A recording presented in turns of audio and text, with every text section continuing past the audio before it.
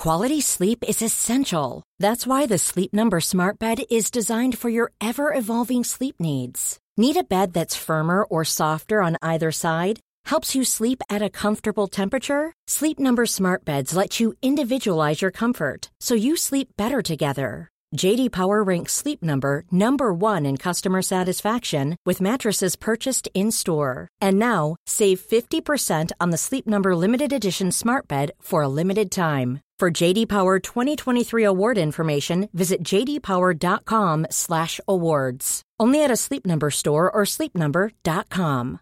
Hey, I'm Ryan Reynolds. At Mint Mobile, we like to do the opposite of what Big Wireless does. They charge you a lot. We charge you a little. So naturally, when they announced they'd be raising their prices due to inflation, we decided to deflate our prices due to not hating you. That's right. We're cutting the price of Mint Unlimited from $30 a month to just $15 a month. Give it a try at mintmobile.com/switch. $45 up front for 3 months plus taxes and fees. Promo rate for new customers for limited time. Unlimited more than 40 gigabytes per month. Slows full terms at mintmobile.com.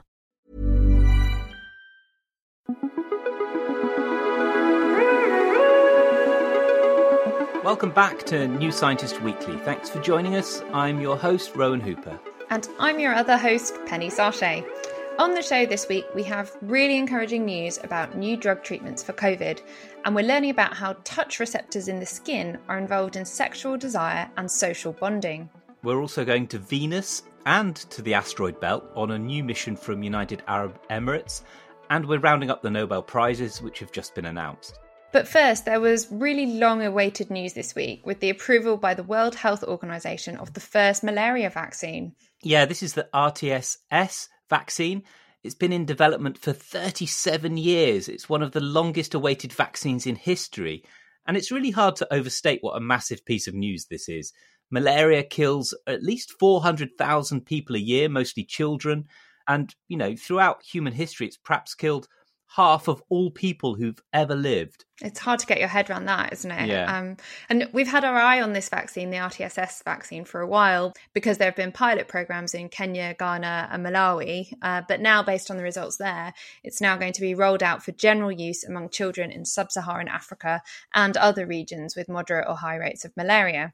We'll put a link in the show notes to a story about this vaccine. And one reason it's taken so long to develop is that scientists had to work out which stage of the malaria parasite would be best to target because it changes as it grows throughout the body. And RTS works by triggering an immune response to fight off the parasite at a very early stage just after infection. It's such an advance, but actually this is only just the start, really. There is another vaccine with a higher efficacy rate currently in development. So it's really looking like we're starting to turn the tide on this terrible illness really soon. Really good news to start the show with. Now we're going to hear about an original take on how to really get action on reducing carbon emissions. Andreas Malm is a writer and academic at Lund University in Sweden and also a pretty hardcore environmental activist. His book is called How to Blow Up a Pipeline, and it makes the case for escalating environmental protests from mass civil disobedience to property destruction. Rowan spoke with him about his ideas.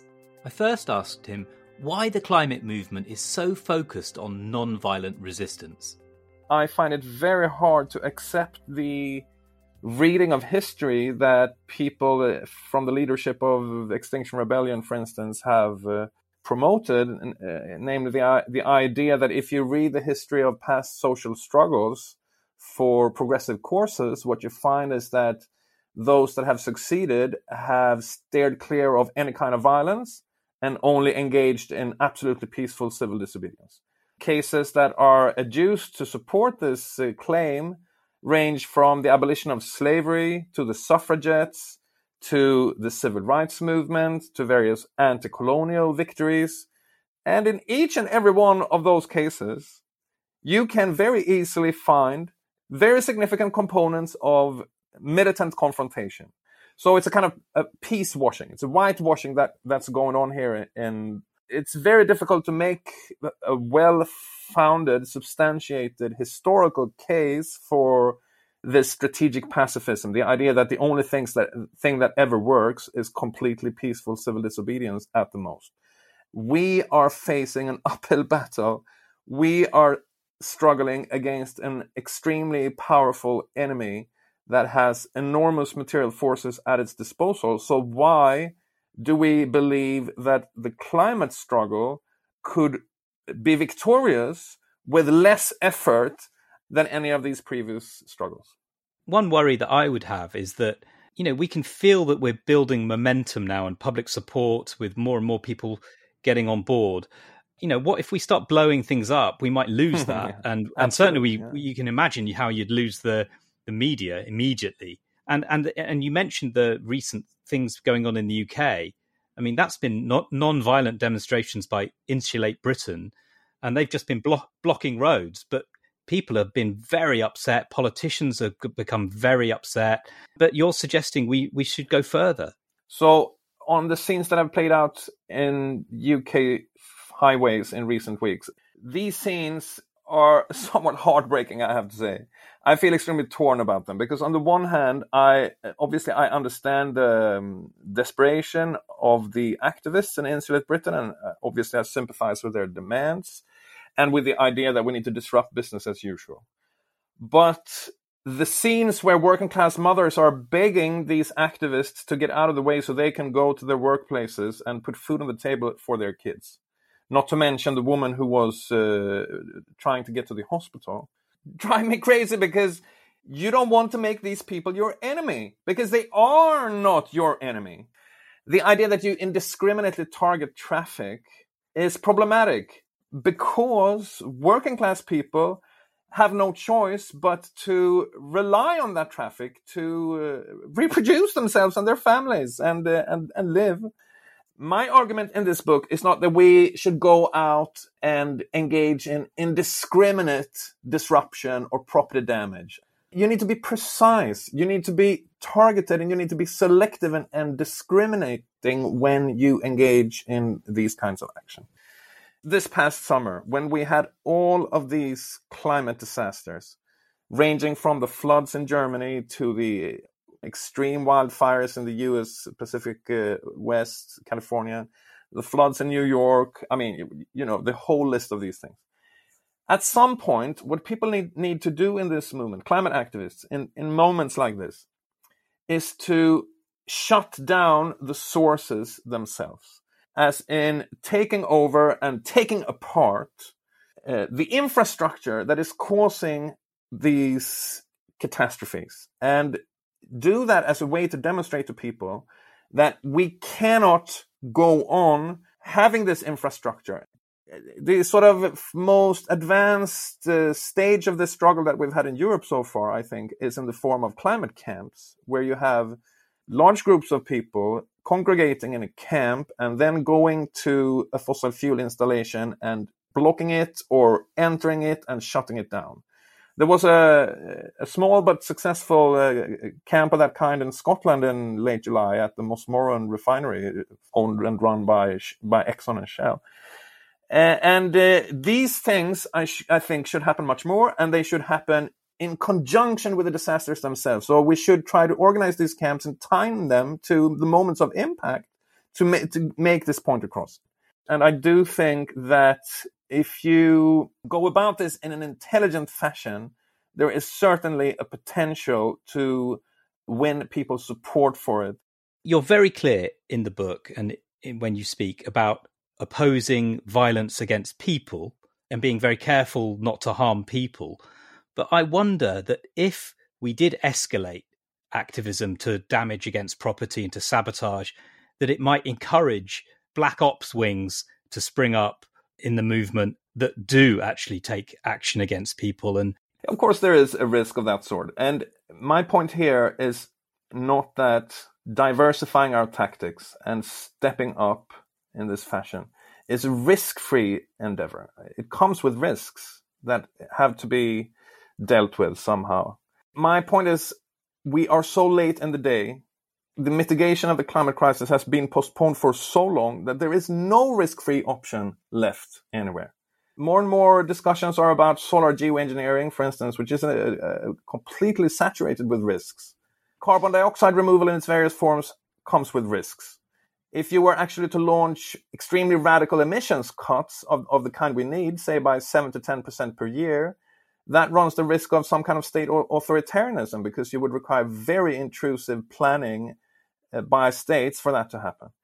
Going on with peaceful, gentle protests has the risk of being completely ineffective. And yes, escalating into property destruction has the risk that there will be spirals of violence, and there will be some who take it to the next level, and so on.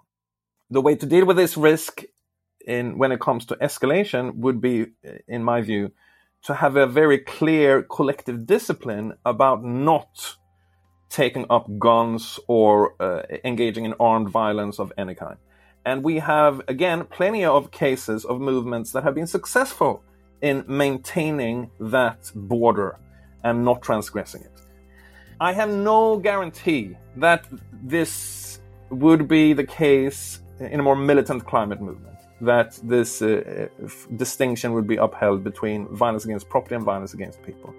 But I just think that the time has come to consider dealing with this risk, rather than just saying there is a risk that things will go bad, so we just have to leave it at that and sit back. Now, we're going to hear a bit about the Nobel Prize for Physiology and Medicine later in the show, but let's just mark the occasion of the other two big ones.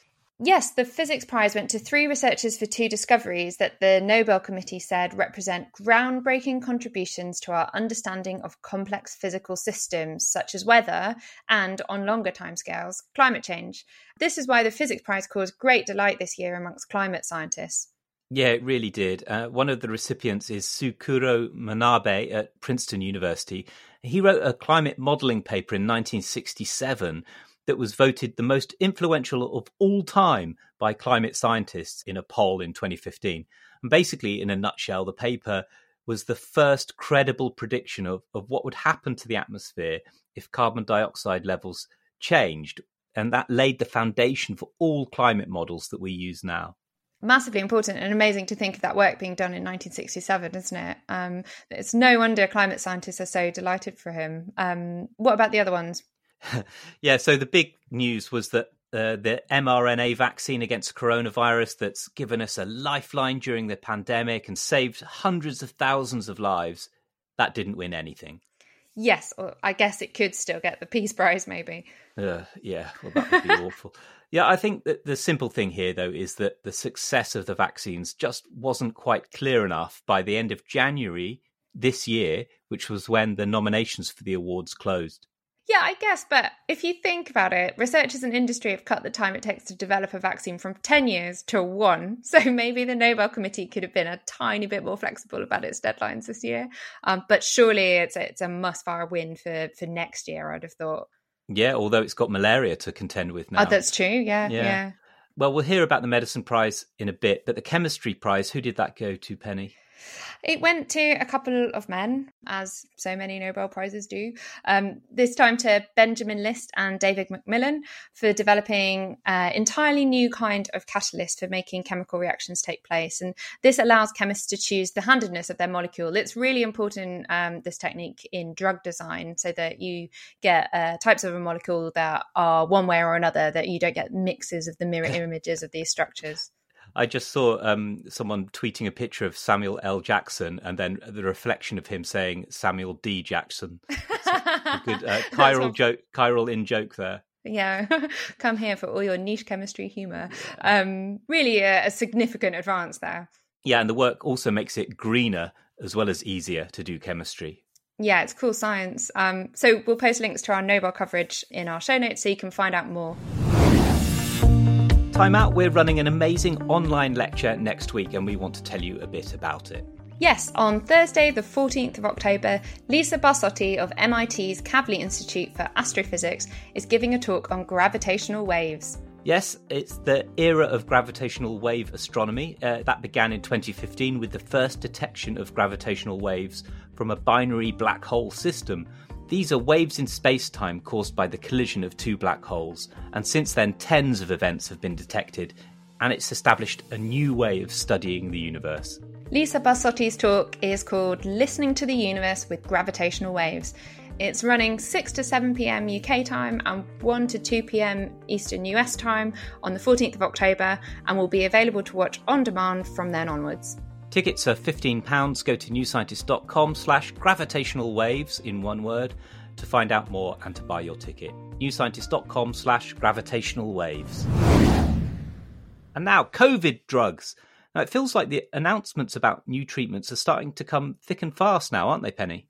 Yeah, it feels like there's been a real uptick in recent weeks, and that's obviously really great news. Now that we have effective vaccines, the big scientific challenge is to find better ways to treat the disease in either people who can't get vaccinated or people who develop a breakthrough infection.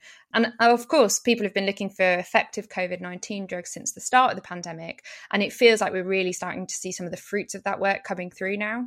So what are the latest drugs that we're hearing about? So on Monday this week, we heard interim trial results from Merck for a drug called Molnupiravir. Drug names are so horrible. I'm glad you had to say that one. Molnupiravir. Anyway, it appears to roughly halve the risk of hospitalisation or death in people who have COVID-19. The trial involved adults with mild to moderate COVID-19, but these adults were deemed to be high risk for developing severe forms of the disease. And the results were so encouraging that independent experts who were monitoring the trial recommended that they actually stop the trial early. And the company is now going to apply for emergency authorization for use in the US. The drug works by introducing RNA-like molecules into the virus's genome. And this basically stops the virus from multiplying and introduces a bunch of mutations that kind of stops it in its tracks. And it may become the first drug in the US that you can actually take at home to fight the virus. So that's really great stuff from an antiviral approach. And what's going on with attempts to use antibodies to fight the disease? Yeah, so then on Tuesday, it was announced that AstraZeneca has applied for emergency use in the US of an antibody therapy called AZD7442. Easier to say, but maybe less catchy. So this one sounds really exciting, actually. It's an injection of lab-made antibodies that you would give to people who don't have strong enough immune systems to respond well to a vaccine. So the idea is that you get this injection and the antibodies then circulate in your body and give you several months protection against infection. And in their trial, the drug was found to reduce the risk of someone developing coronavirus symptoms by 77%. And actually, the makers hope that the drug might even work for a full year, that they're waiting to see. So would that be the first antibody drug for COVID? No, so there's already one approved in the UK, and that actually started being given to some hospital patients last month. This one's called Ronapreve, and it's a combination of two lab-made antibodies from Roche and Regeneron, and that one is given to people who aren't managing to mount their own immune response against the virus, and it's been found to cut the length of time in hospital by 4 days and cut the risk of death by a fifth.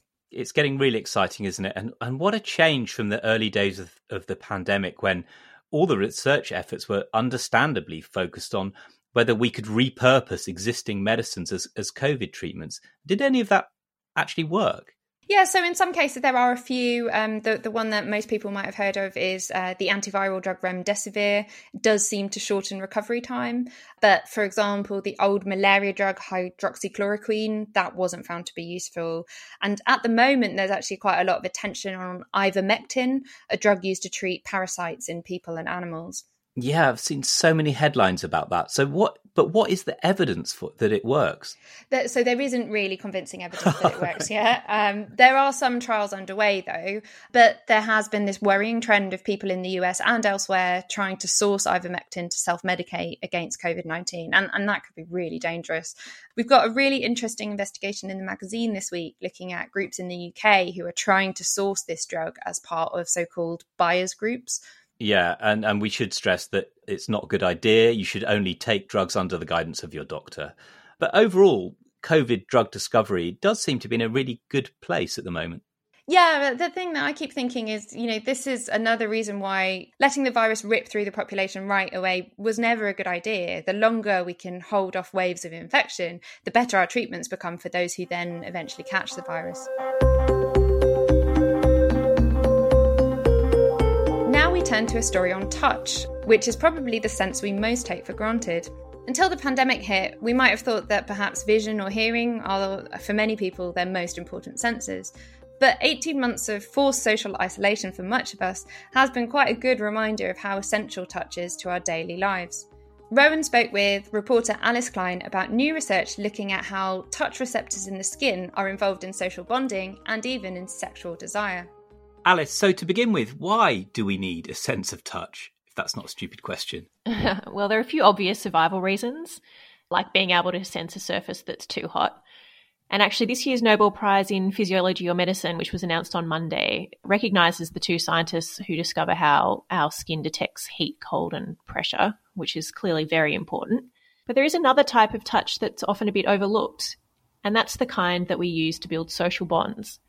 For example, think of parents stroking their child's face, or a friend reassuringly touching your arm, or a lover's caress. And that's something that people have really missed during lockdowns and social distancing. So do we understand much about how touch strengthens social bonds? We're starting to understand a little bit. The first clues came in the 90s when researchers discovered these nerves in the skin called C-tactile fibres. And actually, at first, they didn't really know what they were for. They did a few different experiments, and they found that they responded most to soft, slow stroking at speeds between about 1 and 10 centimetres per second. And when those nerve fibres are stimulated, they appear to send messages to brain areas involved in emotion and pleasure. Then more recent studies have found that this kind of gentle touch plays a role in numerous social relationships, like between parents and children. So, for example, when parents stroke their baby's forearms or shins at speeds known to activate C-tactile fibres, and they usually do this with sort of soft paintbrushes, their heart rate's slow, and that suggests that they find it very comforting. Just laughing at thinking of stroking a baby's shin with a paintbrush. But now there are new clues that the nerve fibres in the skin are involved in sexual arousal as well. Isn't it kind of obvious that, you know, if you have your partner stroking your skin nicely, it might get you in the mood? Yes, well, we think it intuitively. But if you think about the actual mechanics of sex, it's not obvious that the skin needs to be involved, right?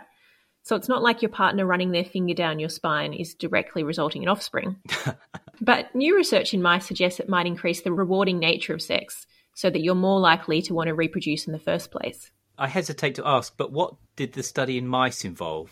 Well, the researchers from Columbia University in New York, they basically genetically engineered mice so that they could activate these C-tactile fibres in their skin with blue light instead of physically touching them. So they could just shine the light on their skin. And when they use blue light to artificially activate these nerves, they found that the females arched their backs in a similar way to when they were preparing for sex, even though they were actually totally isolated at the time. Wow. And the mice also experienced a rush of dopamine in their nucleus accumbens, which is a pleasure center in the brain. And then interestingly, when they engineered female mice without these nerves, they didn't get the same dopamine rush when males tried to mount them for sex. And instead, they actually turned aggressive and tried to fight them off. And the researchers who did the study said that this hints that these nerves convey messages to the brain to encode a sensation that is necessary for the rewarding nature of sexual touch. Wow. Okay, so in mice, it seems that this skin-to-brain circuit helps to increase sexual arousal. But do we have any idea if that's the same thing going on in humans? Well, we know very little about what's going on in humans, and we can't really genetically engineer people to do the same kind of study. But there are clues that C-tactile fibres are involved in human sexual desire too. For example, people report feeling erotic sensations when their forearms, inner thighs, necks and foreheads are softly stroked at speeds known to stimulate these C-tactile nerves in the skin. So that's about 3 centimetres per second. And actually, if the stroking is 10 times faster or 10 times slower, it doesn't activate these fibres and it doesn't feel erotic. And then conversely, people who undergo surgery that damages these C-tactile nerves are no longer able to feel any erotic sensations when their skin is touched. And finally, there's also research showing that a type of sex therapy called sensate focus, in which couples explore touching each other's bodies but without having intercourse, is quite useful for treating low sexual desire and erectile dysfunction. But these are still pretty preliminary findings because we still know very little about the neural mechanisms of human sexual desire. Okay, so if we understand that C-tactile nerve fibres, we accept they're involved in these different social relationships, but do we know how the brain distinguishes between the different contexts? Because, like, you know, you wouldn't want to sort of bump into someone, or if someone accidentally brushes your arm in the right way, it wouldn't want you to get all ready for sex, basically, would you? Kind of by accident. No. I think context is very important here. And we don't really know how your brain differentiates between those different contexts. But it probably uses other cues to interpret the signals that are coming from those C tactile fibers in your skin.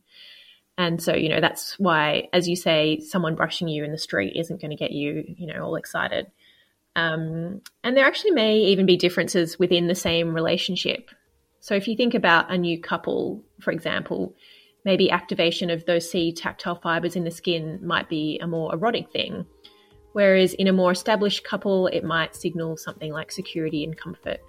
But we just really don't know a lot about how these top-down processes in the brain work yet.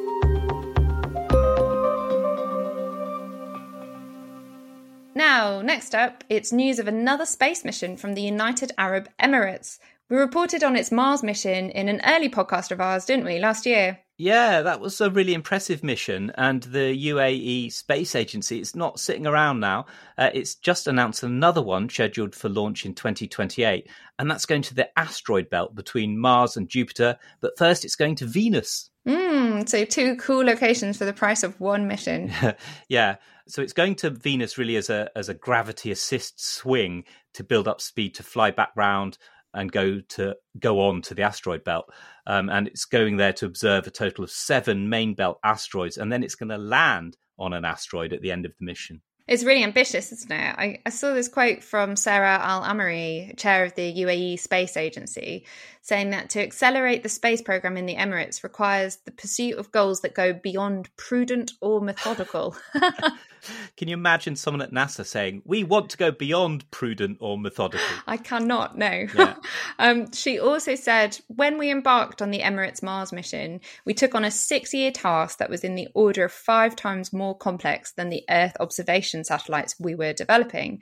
This mission is on the order of 5 times more complex than the Emirates Mars mission. Yeah, I saw that, and it made me wonder, like, what are they going up by 5 each time? So, you know, what's 5 times more complex than a mission to the asteroid belt? Oh God, is it going to be people on Mars? Well, that's what I thought, and I asked our space reporter, Leah Crane, about this, and she thought maybe it would be a mission to the outer solar system, and that would be 5 times more complicated, or a lander on Venus. Or maybe something that has really serious planetary protection requirements, like a lander on Enceladus. But she said landing people on Mars would be about like at least 100 times more complicated. Right, useful to know. Yeah. But back to the current mission, there's loads of interest about Venus, of course, with the possible observation of a biological molecule in the atmosphere of the planet. Yeah, and we've got a story in the magazine this week about the length of time we now think Venus was habitable. It's not great news as it cuts down the period to only the first billion years of its existence. Okay, only the first billion years. Great, we'll leave it there. Thanks, Penny, and thanks, Alice, for joining us this week, and our guest, Andreas Malm. And thanks to you for listening. Do tell all your friends about the show, and we'll see you next week. Goodbye. Bye. This podcast is produced by Ollie Guillou Podcast Production. Find out more at ogpodcasts.co.uk.